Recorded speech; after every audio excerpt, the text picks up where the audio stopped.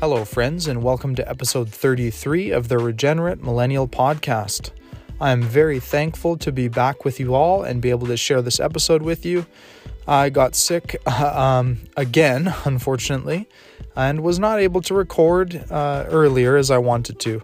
But feeling good now, happy to be back. I'm joined by my dear brother and Pastor Jordan. Today we're going to be doing part 3 on the Hermeneutics series. We're going to be talking about narratives. There are many different genres throughout the Bible that the Holy Spirit, through men, has chosen to write to us in. And today we're going to be discussing biblical narrative, how we should read it, how we shouldn't read it, what it means, what it doesn't mean, all that and more coming up on episode 33 of the podcast. I want to say thank you to every single one of you listening. Thank you for the support. Thank you for the kind messages. I truly, truly appreciate it. It does mean a lot to me, and I love you all, and I thank you all for being a part of this podcast and a part of this ministry, which God has so graciously allowed me to do. But, as always, I will always say this, and I'll never ever stop saying it. This is not about me. It's not about Jordan. It's not about our opinions. It's not about something that we think or that we've come up with in our own minds. This is about the Word of God and it being honored and explained and applied in a way that brings 100% of the glory to the name of our holy Lord and Savior, Jesus Christ. I pray that you are blessed by the podcast. And I thank you again for the support and thank you for listening. Please enjoy. Let's get started. What can wash away my sins? Nothing but the blood of Jesus. What can make me whole again? Nothing but the blood of Jesus. How precious is the blood that makes me white as snow. Now I have found I knew nothing but the blood of Jesus. Jordan, it's good to be back. How are you doing, bro? Oh, I'm good, man. Life's getting busy, but Yeah. I don't know. I think if I had to choose between busyness and idle hands, I'd probably go with the former. Yeah. But either one can be unwise. So Definitely. Yeah, you've had a lot going on lately in your life for sure. School and work and all kinds of different stuff happening. Yeah, at the same time, Pastoring. So I don't know. I'm feeling #blessed. Let's just say that. Always. For sure. Always. Absolutely. That's awesome. Well, I'm happy to be back. Happy to have you back. If you're listening, the reason I haven't released in a while is I got sick again with who knows what. Probably the famous thing that's going around, but I don't know. So I'm happy to be back, feeling really good now. Paul and Peter still would have preached if they were sick. Well, they didn't have an iPad. Oh my goodness. Maybe preach, yeah. Podcast, I don't know. Okay. Yeah, I'll let the conviction sink in over the next however good. many minutes we're recording Whatever here. it takes, man. No, I appreciate it. So speaking of conviction, Okay. I was going to record a podcast about suffering, but you said something to me the other week that really stuck with me, and I think it was very valid, is let's finish what we're doing here, and what we're doing here is talking hermeneutics. So we have this episode and then probably one more, maybe two more, to do with hermeneutics. Then maybe we can get into some other stuff after that. But I don't want it to be so mixed up where it's like one theme and then something else and then something else. Right. So we're going to stick with the hermeneutics, even though I was tempted to record the other night. But I will do that one in the future on suffering and kind of like my testimony, I guess, of how God worked in my life through suffering and is still working in my life through suffering. Yeah, it's more like a selfish reason that I wanted you to finish, because I've taught hermeneutics like for the past 7 years, probably, I don't know, a couple times, half a dozen times, and if we get this finished, I can have like a cop-out and I don't have to, I can just hand people the podcast. Right. Know?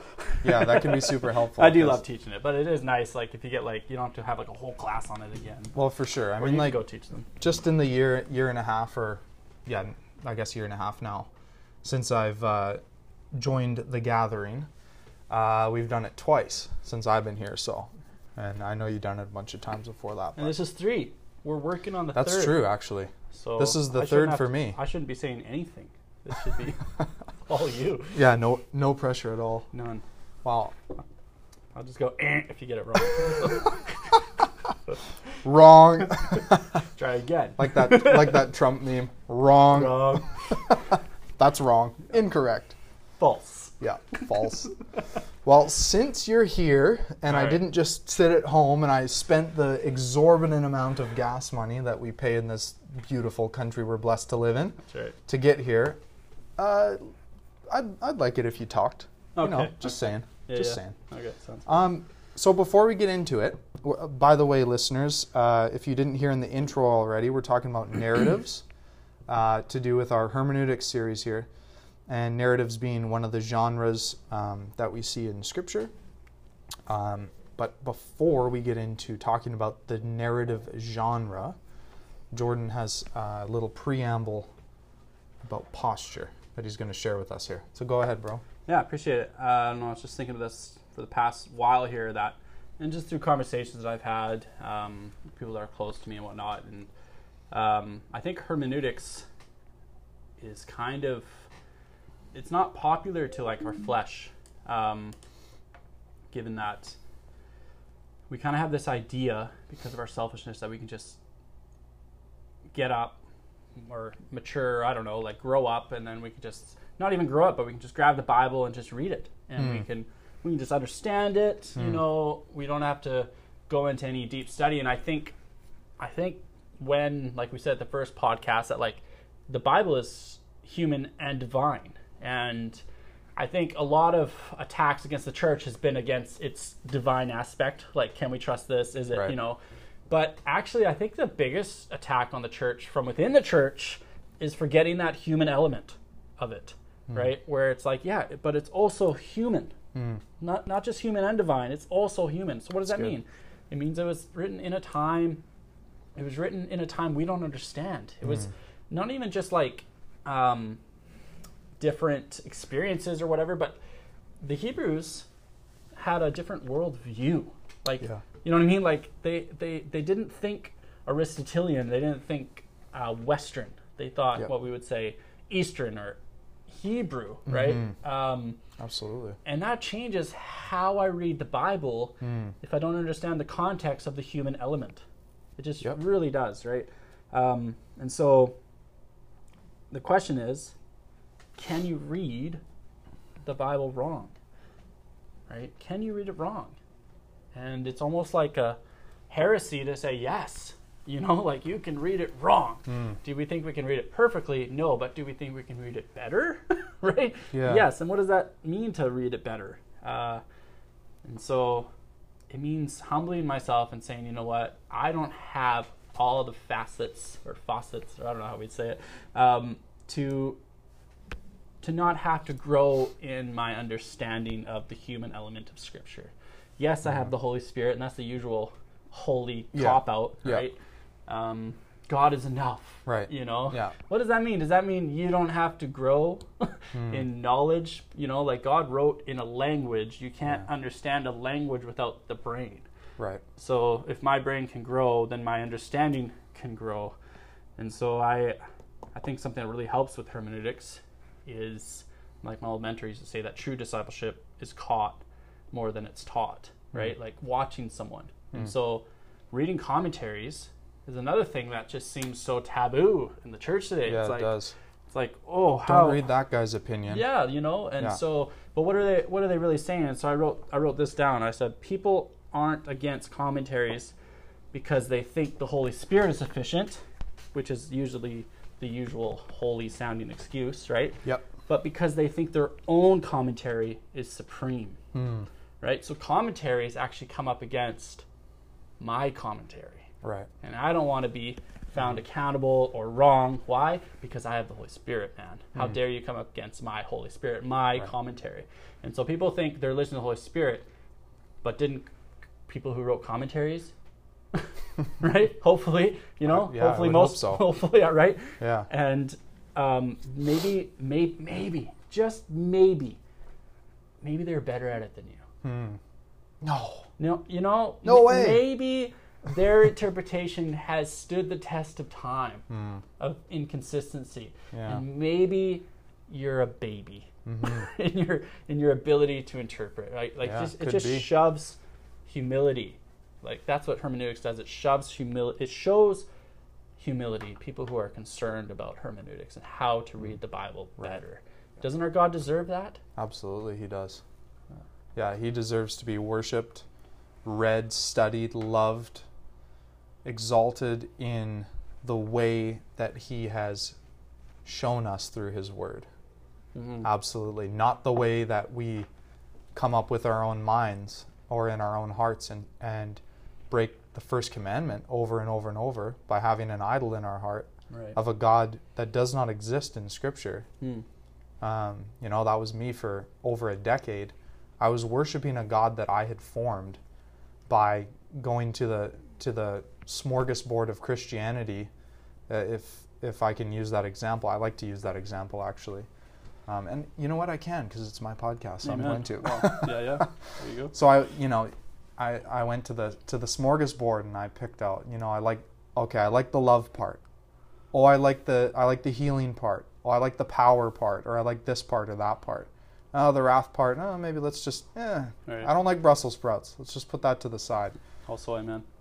Yeah, there's no negotiation when it comes to the holiness of Scripture. There just isn't, and there's rules. And the second you say that in our church culture, it's like you're a legalist. Yeah.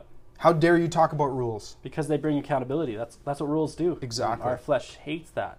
And I was just thinking of Hebrews 12:1, where it says, since we're surrounded by such a great cloud of witnesses, right? It's talking about, in that verse, the mighties of the past, right? Yeah. But we also have mighties of the past, right?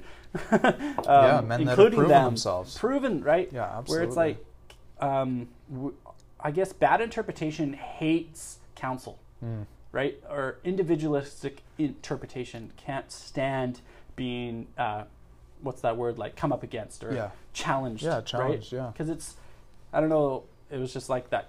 I don't want my theology to be 30,000 miles wide and an inch deep. I have all these opinions. I can defend them about this much, right? Yeah. And that's why we can have such confidence standing on the shoulders. First, the Bible. Absolutely. Secondly, people who, like the psalmist, meditated on it day and night. Yeah. There are greats since Christ that will forget more about the Bible than I'll ever know. Right? What fool wouldn't glean? Absolutely. Right?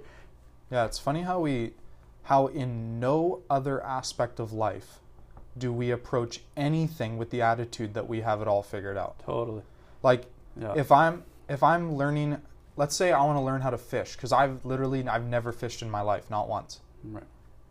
How dumb would it be if I just went to the store, didn't listen to the person there, none of their advice on what rod I should get, what kind of bait I should get, where I should be fishing, when, and then I go out and I just wing it. Yeah. People would be like, what are you doing? No, there's why don't you find someone who's good at fishing and they can teach you how to fish? Yeah. Right? Well, I think I've heard of a guy who was really good at fishing, and he called some fishermen, and he said, you know what? I'll make you fishers of men. He didn't say, hey, come fish with me. He said, I'll make you. Yeah. I will make you fishers of men. And so we see through the Gospels, Jesus molding his disciples, and just like us, they had a lot to learn. A lot to learn. Yeah. I mean, half the time, but not half the time, before the Holy Spirit fell on them in Acts chapter 2, most of the time they had no idea what Jesus was even talking about. Right. He had to explain it as to a child. Yeah, but he knew where the fish were. Yeah. So they followed him. Yeah, totally. And they listened to him when he said, you cast your net on that side of the boat. Yeah. Well, we haven't caught any fish, but you know what? Okay. Yeah. Yeah. No, that's a really good point. Like, what's our motivation? Like, I was even thinking, like, you know, when I want to start a business, I'm trying to find out ways to get the inside scoop on things, right? And the world knows that's kind of like, no, you have to figure that out yourself, right? But we're like, we're trying so hard to like, no, tell me the tricks of the trade, like give me the insights. Why? Because what's the God I'm fighting after right there? Yeah. Income. Yeah. So I'll fight for it, man. Yeah. Right? That's a good one. And Jesus is like, it's right here. It's right here. Yeah. Man, that's good. Wow. Well, great podcast. Well, it's all done there. Let's move on. Just kidding. All right. Let's get into narratives here.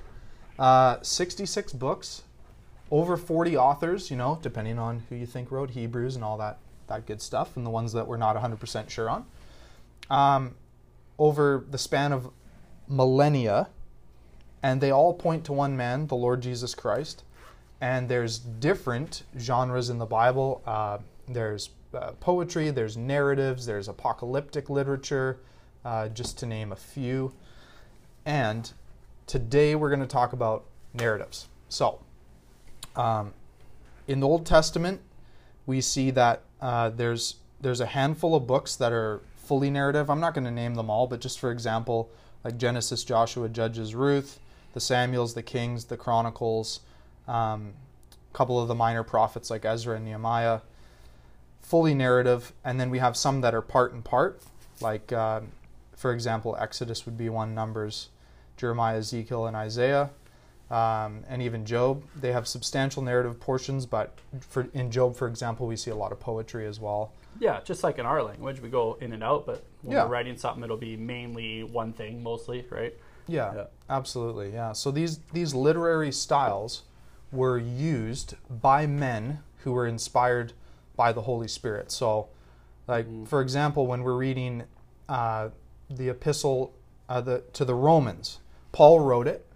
So we're reading Paul's literary style, but we're also reading what the Holy Spirit has written. Yeah. So, and you can't reconcile those. Yeah. Right. Like it's a seemingly paradox to the finite brain, to the creature, but the creature has faith, says to God, there's things we can understand, but we know that in your mind, there's not a paradox. Right. Right. We know that in your mind, you could sovereignly work through the mind and personality of Paul, right, and say exactly what you need to say, and say I don't disagree with anything you just wrote, right? Absolutely. 40, like, so it's a big chunk of the Bible is narrative. 40% of just the Old Testament is narrative, which makes up 3/4 of the Bible, the Old Testament. So it's a big chunk, and it's really important to really get a grasp on because of that, but because so many things have so many ways of living, so many views of Scripture, so many doctrines have come out of this misinterpretation of narrative. Yeah. Where we think we could just wake up and read a narrative genre like we read an epistle, and that just can get really dangerous for sure.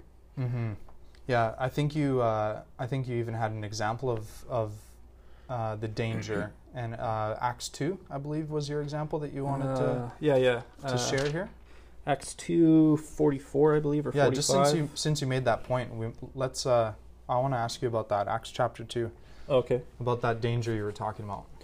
So this is one you hear a lot. Well, I hear a lot, so I don't feel I'm alone in this, but people will come up to me, specifically people who don't attend a local church, it seems to be, and they'll say, well, I will attend once it's like the Acts 2 church, right? Where they had everything in common, you know, and so this is the verse here, 44. Well, I'll start in like 44 or 42. And they devoted themselves to the apostles' teaching and fellowship, to the breaking of bread and the prayers, and awe came upon every soul, and many wonders and signs were being done through the apostles, and all who believed were together, and all had things in common. So everyone who believed in the world were all together.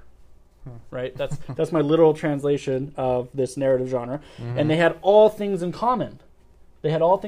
So, and they were selling their possessions and belongings and distributing the proceeds to all as any had need. and day by day attending the temple together. They received their food with gladness, generous hearts, praising God.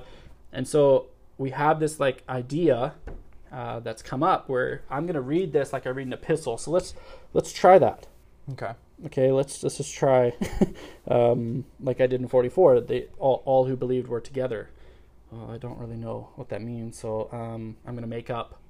Well, if you're a believer, you should have like a megaphone. If you're a believer, come over here, right? We should all be together. It says this in Acts 2:44. And they sell in all the possessions, right? And I was joking with you before this. It's like, I'm really happy about this because this means that your motorbike is actually not yours. Right. It's not also mine, but it's ours. Yeah. Right? It's for the community. And so really the church, according to Acts 44, is a socialist economy where no one owns anything. We all sell everything, and we all have this communal thing. Right. Yep. And so, that's just that's a misinterpreting of narrative. And as we go on, we'll explain why that is. Right? Absolutely. And how that can be dangerous.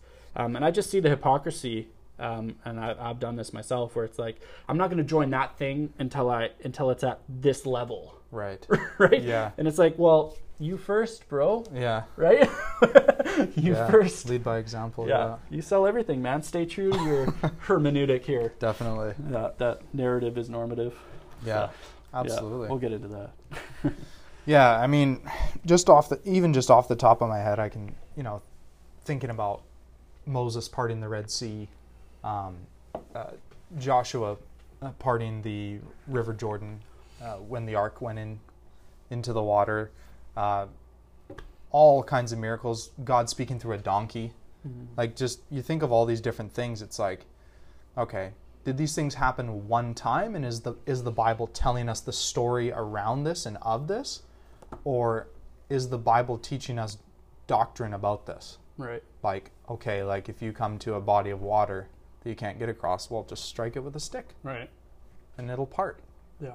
Okay, well, go ahead and try. You're going to be there for quite a while. Yeah, you better hit really hard. Really hard. Yeah, you better have some superhuman kind of strength for sure. Yeah. Airbender. Exactly. Yeah. So narratives, put in in a simple way, is a story. They're stories. Yeah. That's what they are.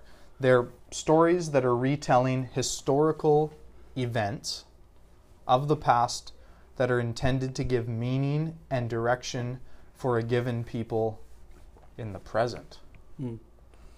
So, when we read the Old Testament, they didn't have that down in writing. Like when we, for example, Exodus, the parting of the Red Sea. When we read that story now in 2022, looking back on them then, they didn't have that. They were being led by a pillar of smoke, a pillar of fire. They were being led by Moses. God was speaking through Moses to the people. He was the prophet. He was the voice of God. God spoke divinely to his people of Israel through Moses. But now he's speaking to us, his people, the church, through these stories. So they all have to have like some kind of significant meaning in some way, do they not? Right. And when it says story, right, it's just some story, or what kind of a story, right? Like it's a story that happened, like an actual story, right? And even a lot of the old writers would say myth, but we would use that word differently. Yeah. Right. They would use it in like an oral tradition type of sense, like this is actually what happened. And not only that, but we've kind of, when we use the word story today, when it comes to literature, we tend to think fiction. That's true. Right? And so they're kind of, and so it's like it says here, purposeful stories retelling the historical events. Yeah. Right? Especially before there was parchment, before there was scripture, canon, right? Where it was just an oral tradition. You're doing memorization lately, but things that you haven't memorized in your life that you can recall instantly tend to be stories. It's a lot easier to remember stories. true. And why is that? And we'll get into that. Well, that's the next point here. Yeah. No form of communication is so vivid. Yeah. And this is one of the classes it always convicts me. And one day, well, not one day, hold me accountable here, brother, that Jesus, or the greatest preacher who ever lived, you know, how did he preach? Yeah. Mostly. Yeah. Parables. Stories. Yeah. Right? To drive home a point. The greatest of all time. Mm-hmm. He told stories. Yeah. That needs to convict me a little harder in being a part of like what we call like the Reformed community. You know what I mean? Where it's like, yeah, we have a high view of Scripture, exegetical preaching. We need to tell a bit more stories, maybe, right? Like, let's follow our King in this, right?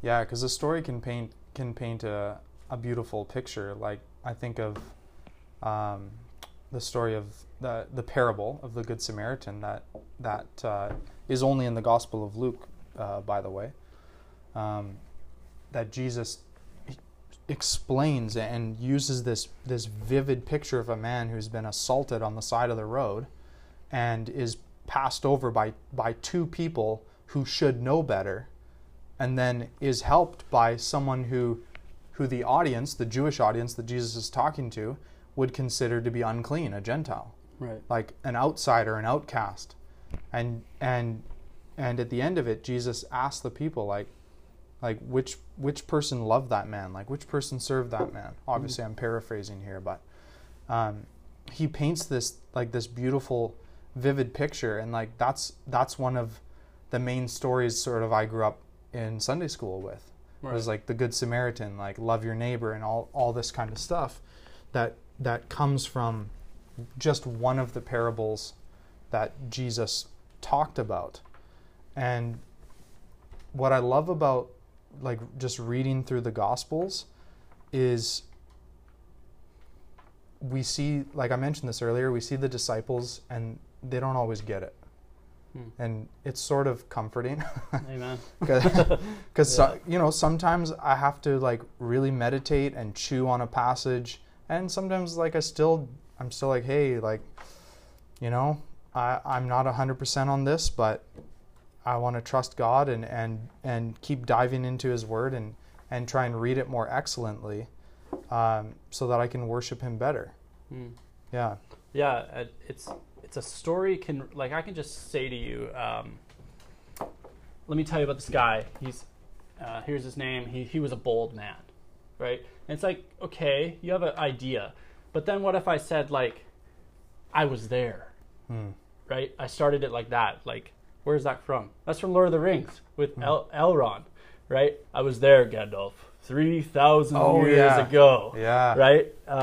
And you're all of a sudden taken into the story, and now the idea of boldness is caught by the listener, not just taught, right? Now you have defined through story, through narrative, what it means to be bold, because now you have an example of it. Yeah. Right? Instead of just saying the facts. Right? Yeah. That's a really good point. You're right into it, man. You just remembered right there from Lord of the Rings. Boom, because he went into story mode, right? Yeah, for sure. He could have just said, Saruman was there, or Saruman evil. Yeah. Me. He had a ring. Yeah. He was evil. Yeah. Big fight. Yeah, I'm a coward, right? I didn't throw it in the fire. Whatever, right? Right. Like, it's just it doesn't go to the soul. It just hits the brain. Right? Yeah, that's cool. I really like that point a lot. It is absolutely the most vivid form of communication, and you'll even see like a lot of non-Christian cultures all over the world, and I've traveled quite extensively. A lot of them are still those kind of storytelling, oral tradition cultures. Yeah, and those cultures you can tell too how it affects community. Like the community is so much tight knit because what knits a community? The story of it, the shared story, and that's what should knit the Christian community is the shared story. Right? Absolutely, that's a good point.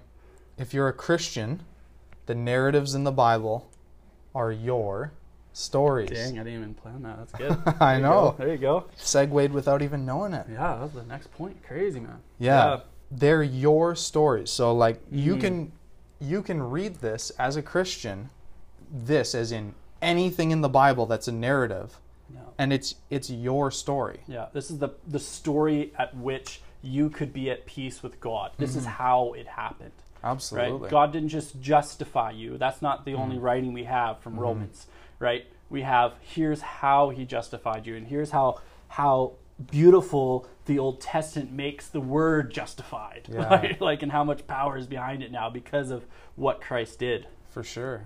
Yeah, Genesis to Revelation, the whole thing is about Jesus. And the Old Testament narratives are all pointing to the future Messiah, to Christ. And that is, if we're in Christ, like that is part of our history as believers. Yeah. Like God working sovereignly through the nation of Israel, then through Jesus the Messiah, then through the apostles and the first century church. Given to the Gentiles. Yeah. And somehow you and me and whoever's listening to this and all our brothers and sisters around the world that speak myriads of languages, every tribe, tongue, nation, every language. Who would believe based on the apostles' word. Exactly. Oh, man. Yeah. John 17:20. There you go. Yeah.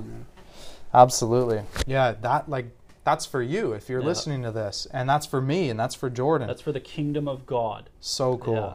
It's Absolutely, so cool. Man. Like, what's the kingdom of God? Where Jesus rules, man. Yeah. Like we have a history book, but not only do we have a history book, it is perfect, divine, inspired narrative, instruction, application, medicine, like ointment to heal the wounds of sin. Man, it's so cool. I love that point. Man. The promises and calling of God to Israel. Now I want to ask you about this point. The promises and calling of God to Israel are your historical promises and calling. I mean, we did just touch on it a bit, but like if you were to sum that up, if someone said, "What does that mean, Jordan?" Like in a Cliff Notes, that the promises and calling of God to Israel are your historical promises and calling, because that can definitely get twisted. Come on, it can, and I've been in traditions, if you can even call them that. I've been in circles where that was absolutely twisted. Is like, no, like you can do A, B, C, and D because you're a child of God, and like all of that is promised to you, kind of thing. I don't want to go down that rabbit hole today. Yeah. Because I want to focus on narratives, right. And maybe we can go down that rabbit hole on another podcast. But what would that mean, Jordan? Yeah, it's kind of that's why I wanted to bring up, like, specifically, because I was trying to defend against that, is that when it says, and this isn't divine literature at this point here, this isn't inspired, the promises and calling of God to Israel are your historical promises and calling, is that though I am a Gentile, that story got to me somehow, right? And Paul even says the benefit to being a Jew. Of course, they were given to them. Were given the oracles of God, right? He came to save first to the Jew, then to the Gentile. He came to his own, but they botched it, right? He came to his own; they did not receive him. But anyone who did believe, right? And so we get grafted in, and that's really what it's talking about. We get grafted in, but in order to get grafted in, there's got to be something there first. So since we're grafted in to that promise, the covenant, now that's our promises and calling as well, but specifically done through that, through the fact that the new covenant does not involve ethnicity, right? It involves those who are called. Absolutely. Either Jew or Gentile, the whole world, as Scripture would say it. Most times when you see in Scripture, and even to the whole world, that doesn't mean, it's not talking about individuals, it's talking about Jew and Gentile as well. Right? Yeah, not just the Jews, but also the Gentiles. Yeah. Absolutely. Yeah, that makes me think of Galatians chapter 3, where Paul says, starting in verse 27, and I'll just read through verse 29, "For many of you, as were baptized into Christ, have put on Christ. There is neither Jew nor Greek. There is neither slave nor free, no male nor female, for you are all one in Christ Jesus. And if you are Christ, then you are Abraham's offspring, according to the promise." Right. So there's our historical promise right there. What do we see in Genesis that God promises to Abraham? what is it, Genesis 13, I believe. He promises to Abraham that you will have descendants, like numerous descendants. So that's so cool how Paul brings that in the New Testament, speaking to, yes, the church in Galatia, absolutely, because the letter is literally to the Galatian church. It's broader than you think. But it's also to us. Yeah, exactly. It's like, hey, look, there's no Jew nor Greek, like, because we're Greeks, we're Gentiles, because we're not Jewish, ethnically, I mean. Yeah. But we're still Abraham's seed according to that promise that God gave way back at the start of history, essentially. Yeah, we need to make that distinction. Are we seed by ethnicity? No. Some are. There are some Christians today who are seeds by ethnicity. But they're not true Jews. They're not true children of Abraham, Jesus said, unless they believed in him. Yeah. That's what makes us seed, right? Absolutely. Or children, Father Abraham, right? Spiritual children, according to the promise, according to the covenant. Absolutely. Yeah. And I just want to say that it's Genesis 15, not 13, where we read about God's covenant with Abraham. Put me on the spot, eh? Yeah. Tell you what. No, I said that. I said 13. You were like, was it? I was like, I don't know. No, I just want to make sure, because I was thinking, I learned the Bible memorize on Sundays. Yeah, exactly. Well, I should know a little bit better, because I'm going through Genesis on my personal study, and then I was like, 13 seems a little too early. Genesis 15, if you want to read about that covenant that God makes with Abraham, that he's going to have all these offspring. That's you, that's me. So beautiful, so cool. Yeah. So, narratives are not. Let's get into some points that narratives are not. So we've sort of talked about what narratives are. What are they not? They're not just stories about people in Old Testament times. This is not, I love that you quoted Lord of the Rings, amazing series, amazing. Yeah, absolutely. Some of the best books probably ever written. Storybooks. That's just a story about nothing. Even history outside of the Bible is stories about nothing. If we read the history of Alexander the Great, if we read the history of Caesar Nero, if we read the history of Genghis Khan, those are just stories about people. Yeah, they're historical. Sure, they're factual, probably mostly, based on what evidence we have today. But there's a big difference when we come to the Bible. They're not just stories about people that existed in history, although that's part of it. They are stories, and this is the main point, they're stories about God. That's right. Yeah. And God is and you got lots of money symbols here, which I love. God is the hero of every single biblical narrative. Yeah, and that's really the point. And when I first heard that and was allowed to realize that, I guess if you want to say it that way, it was just like, wow, it just made the Old Testament come alive. You know how I was just looking up this quote while you're talking. This is what he says. Who was this? It says, this is from Robert Alter. Finally, it is the inescapable tension, speaking of narrative genre, between human freedom and divine historical plan that is brought forth so luminously through the pervasive repetitions of the Bible's narrative art. It's that's beautiful. Inescapable tension between human freedom and divine historical plan. That's another apparent paradox that we can't reconcile. There's two truths. Yes, there is some freedom, and there's discussion there, right? To the creature, but God is in complete sovereign control, not just in the ends, but in the means, right? And we struggle with that in our flesh, but that's what makes what it should do is cause our trust in our anchor, who is God, which is the biblical definition of hope, an anchor that doesn't move. Well, how do we know he doesn't move? Because he's never moved before. And how do we know he's never moved? Because we read narrative and we see how God is absolutely the hero. And so it's not about character sermons about be a David, be a whatever, right? Yeah. It's about you know, trust in God. You don't want to be a David. No, you don't. No, you want to be obedient to God. Yeah, right. Absolutely. And it's supposed to really. There's something about narrative genre that spurs the heart unto obedience. Right? It really does. Amen. Yeah. Amen. Yeah. Speaking of be a David, that's a great point. The point that having God as the hero, as the main center of every single story, will help save you from glorifying the character, right? Putting the character up on a pedestal.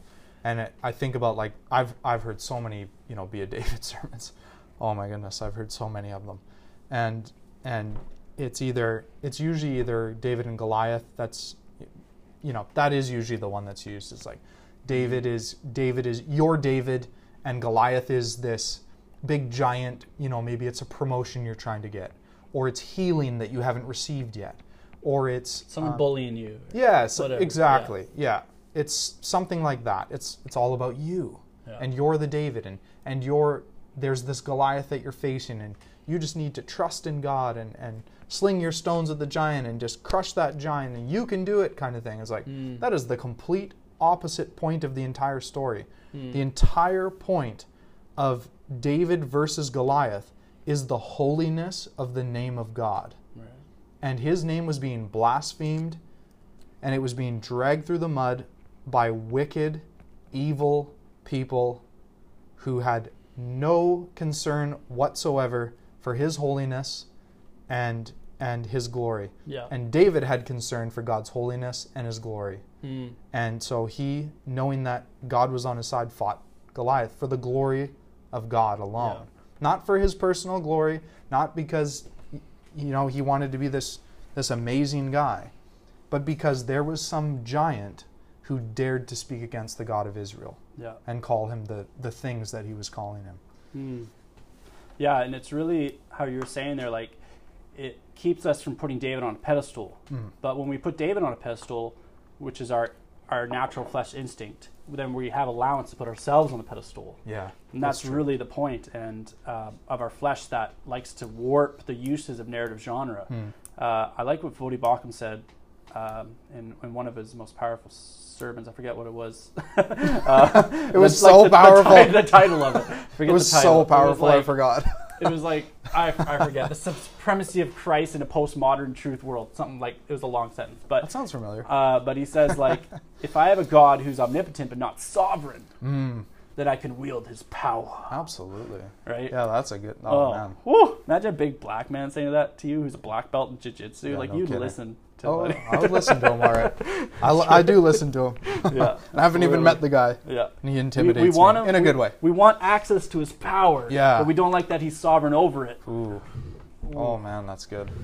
That's so good. Yeah. I'll send that to Bakum so we can add it to his next sermon. That's great. I'm sure he will. Yeah. I'm sure he will. Yeah. Don't be a David. You know why? Because David saw a woman bathing on the top of a building, thought, you know what? I want her, even though I got everything else in the world, so I'm going to go ahead, sleep with her, and I'm going to kill her husband. Yeah. Oh. Okay, we'll be a David except for that. Yeah. Was David a man after God's own heart because of David? Absolutely not. Absolutely not. Was David an adulteress because of David? Oh, yeah. Yes. Absolutely he was. There's the difference. Yes. Amen. Yeah, I mean, we could spend hours going through examples. I look forward to seeing David. Me too. Amen. That's going to be cool. Yeah, and you know, like in your last sermon, just in our local gathering, always keeping in mind, like, when I say that statement, that's me. I'm a murderer, an adulterer, a fornicator. I'm this, I'm that. Apart from God's grace. I could do nothing righteous until God saved me. Which is why our eyes need to be focused on God as the hero and the whole entire Bible pointing to Jesus. Can you scratch my left shoulder blade? Absolutely. Down. There it is. Thanks, bro. Scratch break. Thanks, bro. You're welcome. Okay. Let's do a couple more points of narratives or not, because I like these. They are, yeah. Yeah, they're really good. Not all allegories or stories are filled with hidden meaning. The meaning will be evident if you know the meaning of the big story. Yeah. This is one of the ways that modern day Gnosticism creeps into the church. It's the point of narrative. It's a simplistic way of saying it. Is the point of the big story, right? If I take it out of the big story, the redemption plan of Christ, if I take it out of the fact that God is the hero, if I take it out of these main points, I miss the point, and I can start filling it with my own hidden, normally narcissistic meaning, right? Narcissistic motivated meaning, where it's look what I figured out today about this, right? Look what I figured out. It's like, no, that's not how narrative works. That's how facts work, like blatant facts. Yep. But narrative is a story that at the end of the story, everyone around the campfire is feeling the same emphasis of the same point. They don't all have their own little, you know what I mean? It's like, man. Yeah, so this was the main point of the story. Yeah. Exactly. And we can all agree on that. Yeah. And it's blatantly and it can be obvious, crystal man. clear. Yeah. It doesn't have to, we don't have to like, oh, you know, let me unpack this for like 2 weeks to figure out what God was trying to say here. It's like, no. Like Joshua chapter 1, for example, when Joshua meets the commander of the Lord's armies, and he says, are you for us or against us? Well, I'm neither. Oh, that's sort of cool. And then God commands Joshua, do not be afraid, for I'm with you wherever you go. It's like, we don't have to try and somehow twist that to make that about us or like a particular situation in our lives. Yeah, we can apply the permanent principle there, which is if we got God on our side, we got nothing to fear. Because even if we die, it doesn't matter. Yeah. Go ahead, kill me. Then you're just going to send me to be with Jesus. Yeah. But the story's not about us. It's about God.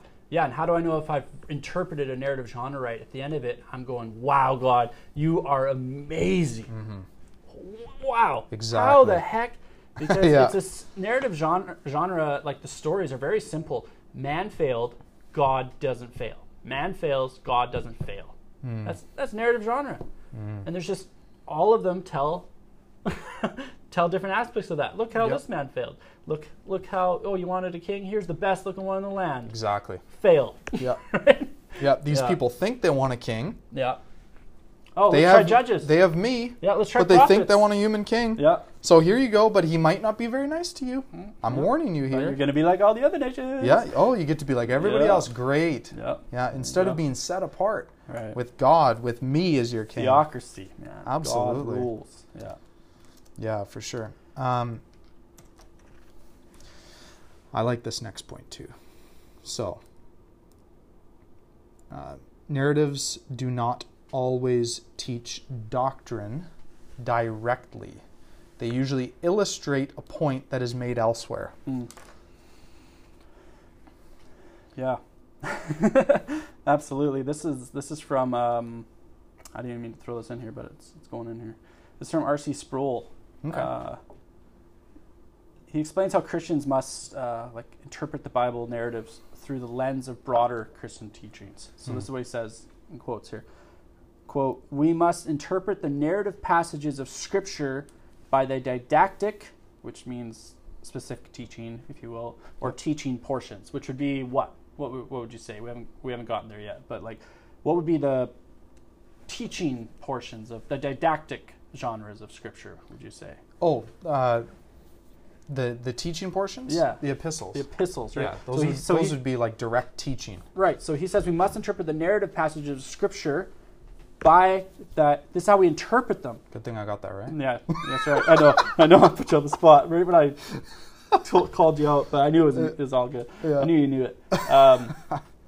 We must interpret the narrative passages of Scripture. This is how we interpret it, by the didactic teachings, if you will, portions of Scripture. So if we try to find, this is what he says, if we try to find too much theology in narrative passages, we can easily go beyond the point of the narrative into serious errors. Ooh, that's good. Yeah. So that's how we interpret the teaching portions, if you will, of narrative, by the teaching portions of Scripture. Right? Amen. I got an example. Good.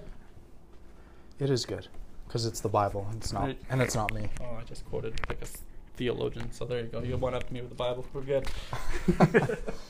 So my example comes from, okay, so the point was, just to reiterate quickly, the point was narratives do not always directly teach doctrine, but they usually illustrate a point made elsewhere. And so we see in the epistles, which you were just talking about, Paul and the other writers like Peter and James of the epistles, they're actually able to transfer Old Testament narrative or instruction that we see in the Old Testament, and they're actually able to put a stamp on that in the New Testament as instruction or as doctrine to the church. Right. So I have an example here. Nice. Genesis chapter 25, and I'm just going to read a couple verses. If you're listening, absolutely feel free to read the whole chapter of Genesis 25. It'll give you an even more broad idea, but I think this will give you the main gist of what I'm trying to get at here. So this is Genesis 25, verse 23. And the Lord said to her, that's Rebekah he's talking to, by the way, 2 nations are in your womb, and 2 peoples from within you will be separated. One people will be stronger than the other, and the older will serve the younger. Okay, again, read the whole thing if you want to. Now, if we go to the New Testament, so there's no doctrine in there, is there? If I want to, I just put it in my own whatever I feel. Exactly. Yeah. But there isn't. Right. There's no doctrine that someone should preach from a pulpit that says this is how we're going to act now because of this. Exactly. Yeah. Exactly. So the point here is we're literally reading the story of Jacob and Esau in their mother's womb. That's all we're reading here. Yeah. It's God writing down the story for us so that we can read it. Yeah. But Paul in Romans chapter 9, again, read the whole chapter, absolutely. Amazing chapter, of course, to get the even broader picture. But just to make the point here, Romans chapter 9, and I'm just going to read a couple verses here, starting in verse 10. And not only so, this is the Holy Spirit writing through Paul, and not only so, but also when Rebekah had conceived children by one man, our forefather Isaac, though they were not yet born or had done nothing good nor bad, in order that God's purpose of election might continue, not because of works, but because of him who calls, she was told, and here he quotes Genesis 25, the older will serve the younger, as it is written, Jacob I've loved, but Esau I've hated. So, we see Paul taking this Old Testament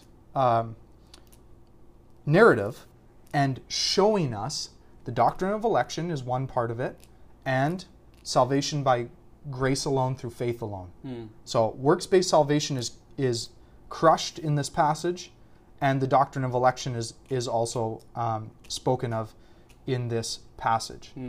Yeah, while you're teaching there, like I just thought, Romans 9 just wouldn't be the same without Genesis. Totally. It wouldn't. You would be like, what? Yeah. But Genesis wouldn't be the same without Romans 9. Mm-hmm. Right? Amen. So yeah. We need both. And yes. and each one, I don't want to say one makes the other one fuller and the other whatever. They both make each other fuller. Yeah. They complement each other so beautifully. Because you hear this story. Imagine you just hear the story, and then Paul comes at the end of the campfire and he goes, this is what it literally means. Yeah. Like, this is what was happening. Sense. Yeah. This is what God was doing while Rebekah was pregnant with Jacob and Esau. Yeah, and I know the mystery, if you will, in the New Testament is specifically when Paul talks about it. It's talking about the fact that Gentiles are not grafted in. That's the mystery known now that was revealed. But that's also another mystery, right? Where look, this is the mystery of this story. Why were we told this story? Why? So the purpose of election of God might continue. Might continue. Right? Absolutely. Like, wow. Yeah. Makes it so much. It goes not by works. I just love that. Not by works. Not by works. Yeah. So good. I think that's a really good example. It's one of my favorite examples when I was thinking and studying in preparation for this. I was like, because I just finished 16 months in Romans, and now I'm going through Genesis. Although I'm not at 25 yet, but coming from Romans, I was like, you know what? He's quoting from Genesis there. Yeah. So. Yeah, it's just such a privilege. The people listening to the oral tradition of Genesis, we're just listening to the oral tradition. Now you're going back, listening to the oral to the narrative genre of Genesis with with 16 months of Romans in your brain. It's just like, whoa, wow, oh, you know, like so much fuller, man. Yeah. Absolutely. The last point of narratives or not here that I think we should make is that each narrative or episode doesn't necessarily have a moral all of its own. The point is in the overall picture.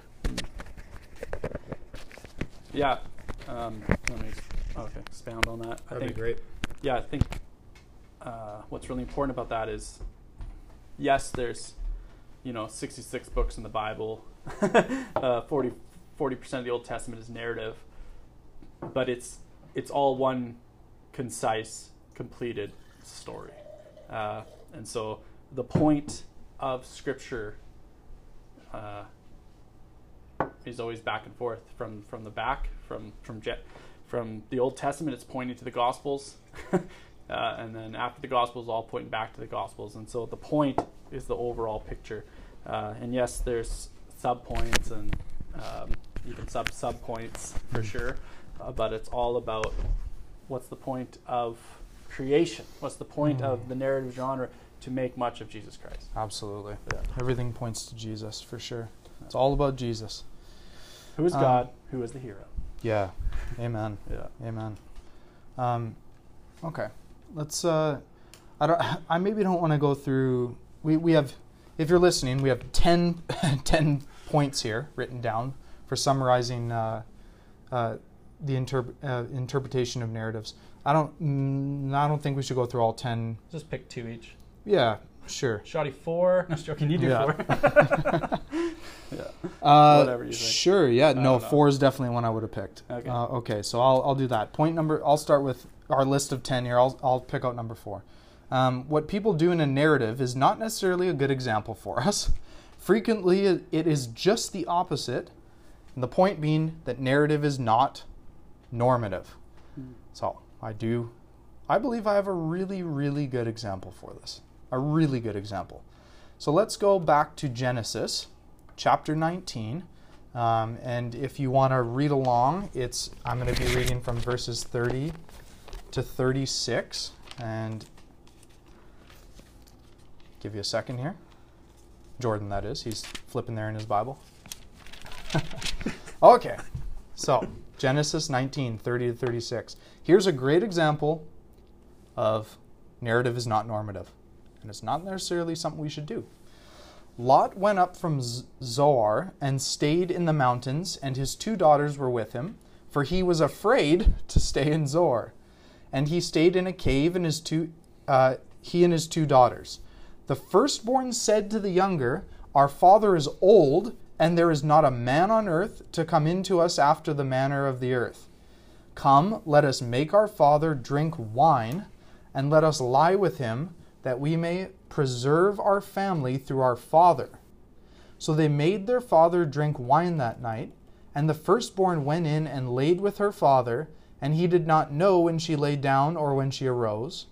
On the following day the firstborn said to the younger, "Behold, I laid last night with my father. Let us make him drink wine tonight also, then you go in and lie with him, that we may preserve our family through our father." So they made their father drink wine that night also. And the younger arose and laid with him, and he did not know when she laid down or when she arose. Thus both the daughters of Lot were with child by their father. I think that drives home the point that we're trying to make here. But Josh, Lot was Abraham's nephew, man. Like, this is a big deal guy. Mm-hmm.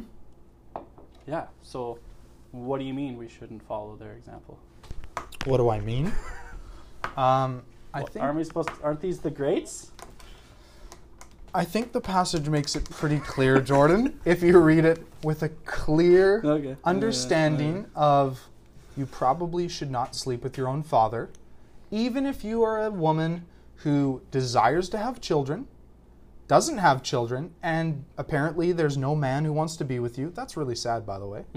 No men wanted to be with them. That's sad. Well, that's beside the point. Right. I wouldn't advise you yeah. to apply Genesis 19:30 to 36 to your life. Right. Because this is a narrative, which Yeah. means that it's not normative, Yeah. which means that you shouldn't necessarily do the thing that you're reading about. We were talking about David earlier, right? Well, 2 Samuel 11, I'm not going to read it. If you want to read it, it's the story, the narrative of David and Bathsheba, right? Just because David did it and he was a man after God's own heart doesn't mean I should do it. We're not reading about something good that David did. We're reading about something evil and wicked that he did. And in chapter 12 we see that as he's called out by the prophet Nathan, and he's rebuked, and he repents, which is amazing and beautiful, and cries out to God to make his heart clean again. Yeah, and so most Christians, we would read that, whatever denomination, hopefully, evangelicalism, we would all sit around and be like, yeah, of course, duh. Of course, right? Of course you don't sleep with your dad. But we would, why? How did you come to that? Because of tradition that you've heard in the church? No, I want to know what's your hermeneutical rule. Yeah, exactly. I want to know why we know for sure that is wrong. Yeah. Right? Absolutely. And in order to do that, we got to go to other parts of Scripture that are didactic, that are teaching portions of Scripture to help me translate a narrative genre correctly. Yeah. Amen. My turn? Your turn. Go ahead. Okay, number 7. All narratives are selective and incomplete. It's a weird word that I use there, incomplete. It makes sense, though. But you know what I mean? From our perspective, right? It's like, so not all the relevant, in quotes, details are always given. Right. So basically what I think are relevant, or what I think is incomplete, right? What does appear in the narrative is everything that the inspired author thought important for us to know. So I put in brackets here, don't chase rabbits, or TLC, don't go chasing waterfalls, right? that aren't intended to be chased, right? Allow the author to teach your mind what he's teaching. Don't come up with, because we really, we like that. Don't we? Like our flesh, we just love, I know what you guys are getting out of it. I know what's really on the surface here, but look at this. Right, look at this, man. And we, what's that band, Beautiful Eulogy? It's like we like those guys who could take what seems to be hard to understand and make it simple, right? Like this hidden meaning, which is modern day, again, Gnosticism in the church. And so don't chase the rabbits that aren't intended to be chased. Like follow along with the author of what he's trying to say, because then you're actually allowing God to speak to your mind. God, what are you saying? Capital A, author's intended meaning, right? What are you meaning to say here? That's what I want to learn from. I don't want to learn from what I think I should learn from. No. Amen. Absolutely. Okay. I'm going to combine a couple, but just into one statement here. Many, if not most, actually, you know what? All of the characters in the Old Testament are far from perfect, as are their actions. God is the hero of all biblical narratives. And I know we have made this point to an extent already, but towards the end of the podcast here, as we're getting to the end of the episode, I want to drive home that point one more time, that God is the hero of the Bible. It's not about Moses, it's not about Abraham, it's not about Joshua, it's not about David, it's not about Isaiah, it's not about John the Baptist, who Jesus himself said was the greatest man ever born of a woman up until that point. It's not about any of them. John the Baptist said himself, I'm not even worthy to tie this man's sandals, as he was talking about Jesus as he approached the Jordan River to be baptized by John. I am not even worthy to untie his sandals. Yeah. Oh, and it should give you such joy, man. That I forget who said it, as usual, but they don't care, as usual. That God can use a broken man to expand his fixed plan. God, like, how encouraging is that? God, like what Luther said, here I am, take me. Yeah. Here I am. I what do I bring? Nothing, but I'm your vessel. I'm your mouth. I'm your hands. I'm your feet. Put them where you want. And when it comes to hermeneutics, make this brain think what you want it to think. Make this Amen. heart feel what you want it to think through this text, not what I think I should think through this text. Amen. Yeah.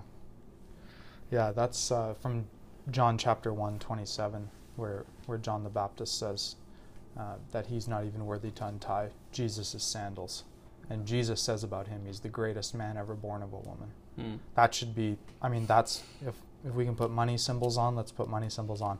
That should be hook, line, sinker, game over, whatever phrasing you want to use. Like, that's it. Yeah. Jesus said, this guy, greatest man to ever live, and he said, I'm not even worthy to touch this guy's shoes.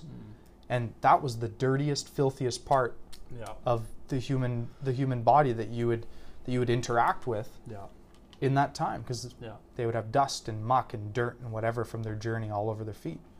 Feet washing was a big thing, right? An act of servanthood that Jesus obviously exemplified.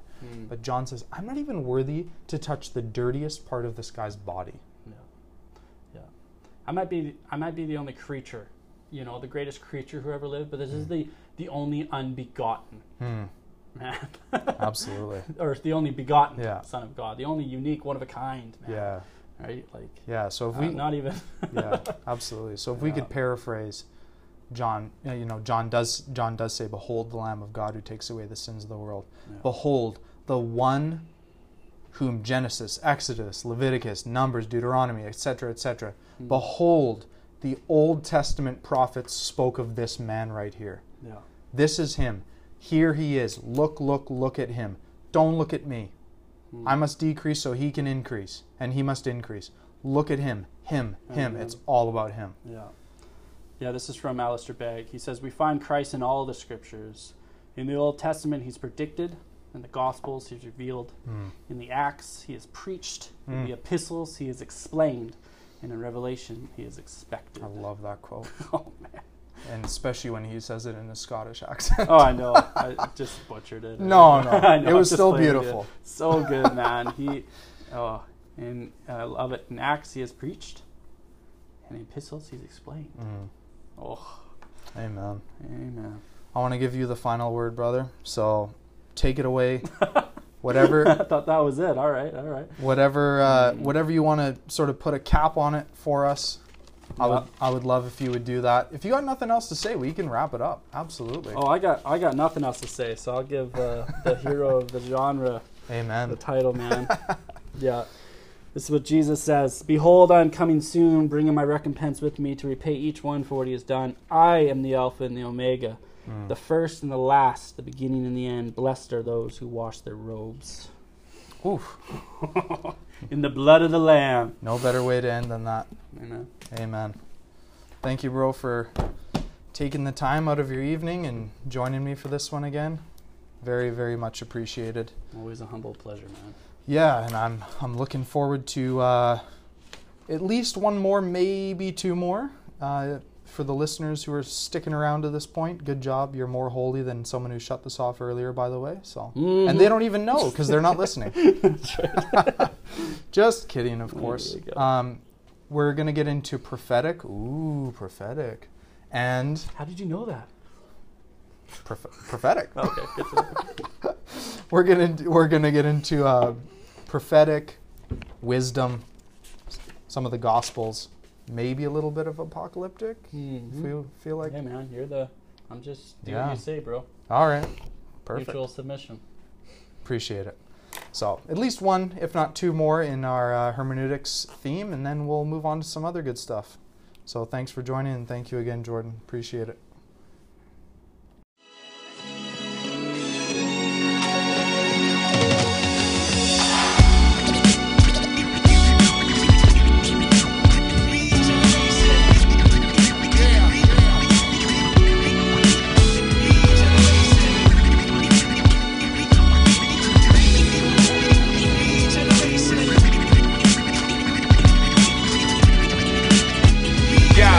Let's start with the microphone check, 1, 2 first. Water to the dry and weary soul of the true church. The kind of things that few search, they say that the truth hurts. Well, this pain is gain, so let's explain the new birth. First things first, can't neglect this at the start. I must preface my remarks with the deadness of the heart from original sin, the effects of the fall. The sin of our first parents brought death to us all. Since Adam was our federal head, what he did counted for us. In him we're all rebels and dead. Yo, captured in the mind, disaster, sin and crimes in a dark state. Alaska in the wintertime, sour in our frames. Left to ourselves, we be devoured in the flames, cause we're powerless to change. If you feel that way, I pray that you respond happily as you see what Jesus had to say in John chapter 3.